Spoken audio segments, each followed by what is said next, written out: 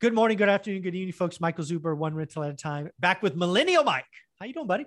I'm good. Excited for the final round. Yeah, the bonus round. One of the things I love, I just have a curious mind. I don't assume I know everything, and usually assume what I do know, I don't know that well. And obviously, we're talking here about crypto. We had a conversation with Dion and Rylas Monday morning. And you were gracious enough to watch it a couple of times and take some notes.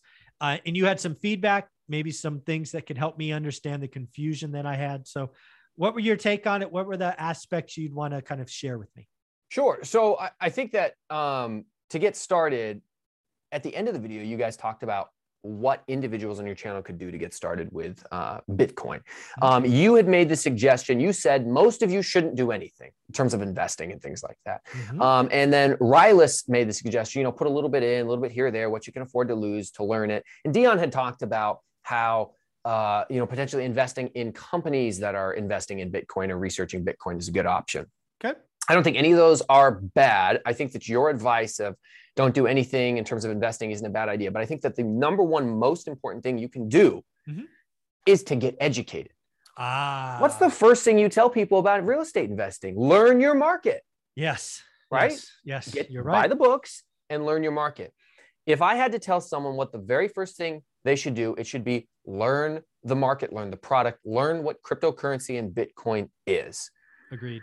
My recommendation, there's a book called The Bitcoin Standard, recommended by two of your commenters in your video. I'm going to put a link on this in the comment section with a link to the free audiobook on YouTube so anyone can listen to it. I highly recommend you listen to this book. It's amazing, and it's easy to understand, but it does talk about complex subjects. If you want to learn about cryptocurrency, but more importantly, Bitcoin and why it's unique and how it can be applied and how it's grown to where it is, get educated. That's the number one step.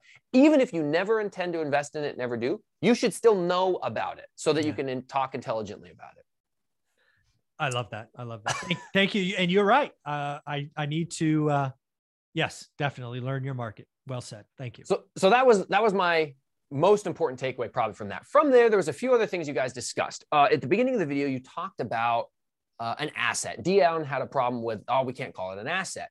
And so there's the Google or dictionary definition of an asset, and then there's our definition of an asset, the Robert Kiyosaki version definition of an asset, which is something that puts money in your pocket. That's why we love rental properties, right?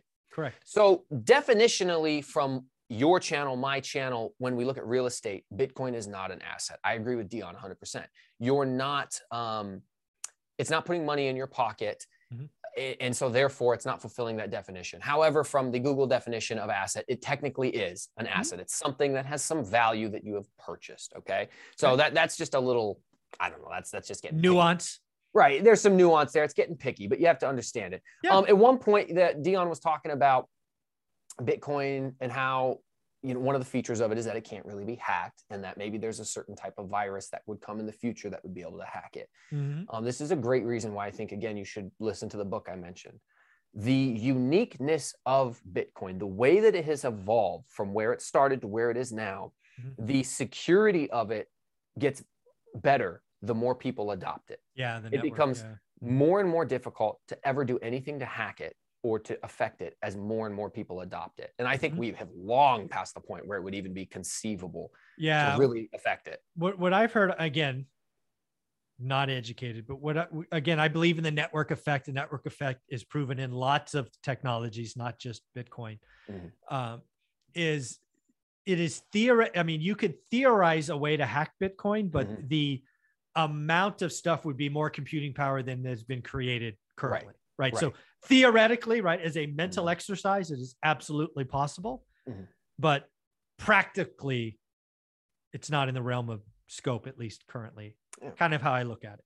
That's kind of how I look at socialism, So, looks good on paper, but not in practice. Sorry to your followers out there who are now raging in the comments. My bad. It was a joke, for gosh dang it. I don't mind the joke. Socialism sucks. I'll say it. It's okay. It does. I've been to Russia, right? I've seen it up close and personal. So this leads me to kind of the next point. I'm not going to say that it couldn't be hacked, because there are technologies that haven't been invented yet. Sure. And technology advances at such an unbelievable, crazy rate. I mean, the things we can do today with our phone it's replaced everything. Yeah, I don't know if it's true, but I heard it enough. It must be true because the phone that we operate with is more computing power than what was shot to the moon. Yeah, way back when. So. And they've been saying that for the last 10 years. And let me tell you what, this is way different than my original iPhone. Like, it's unbelievable. Mm-hmm. So is it possible that we will create some technology? I think so. One of the problems that I have with Bitcoin is that we mentioned in another video is that there's a transaction threshold limit. You can only conduct a certain amount of transactions in a day, and it's tiny compared to the amount you would need to service the entire population. What technology, can you think of a technology that has existed more than even 10 years that never had an update?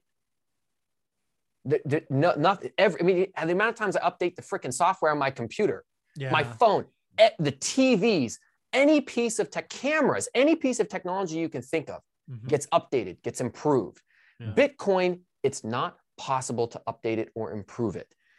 Again, to your earlier point, it's technically possible. Right. That would be creating a fork. It's not probable that anyone would adopt it. Every time it's been tried, it's failed miserably. Yeah. So we're looking at a piece of technology that was created in 2009 for the rest of all time and eternity, will never be updated. Does that sound like a viable pathway forward? It's I actually think it is. I think it is, but it's way too complex for me to explain it in this video. Yeah. But you need to understand that that is extremely unique and very hard to wrap your mind around, because every other piece of technology we have gets updated 3 times a week with software updates. Yeah. And this really goes back to, I think it was video 1 we talked about it. It's likely, or Bitcoin being the digital gold, but it's the marriage of Bitcoin with Ethereum. I think that was the example. Right. That gives it that bridge. Yes. Okay. I like it. Yes. Yeah. Bitcoin will never be a currency. It will never be mass adopted as day-to-day, peer-to-peer payments. It's just not going to happen. No. Now, can you keep this? At some point, it will become an antiquated piece of archaic dinosaur-like technology. I mean, the size of one block is a megabyte. It's tiny. Just trying to, but that is why everyone can compute it, and we can have so many nodes, increasing the security, because the computing power required for it is tiny in order to verify the proof of work. So there's pros and cons. It's a double-sided sword. I'll make sure I got everything here. I think I covered just about everything that you guys had talked about that I thought would be worth bringing up. Thank you. And I think Rylas and Dion did a fantastic job. But at the end of the day, I think the number one thing we all could do to be better is just try to learn a little bit more. Because the more you learn, you will be amazed by the technology behind it. I totally agree. One more time, what's the book you're going to recommend and put in the notes? It's called The Bitcoin Standard. I will put the audio copy of the book in the comments below. It's found on YouTube for free. Awesome. I appreciate you, buddy. Thank you for all you do. No problem.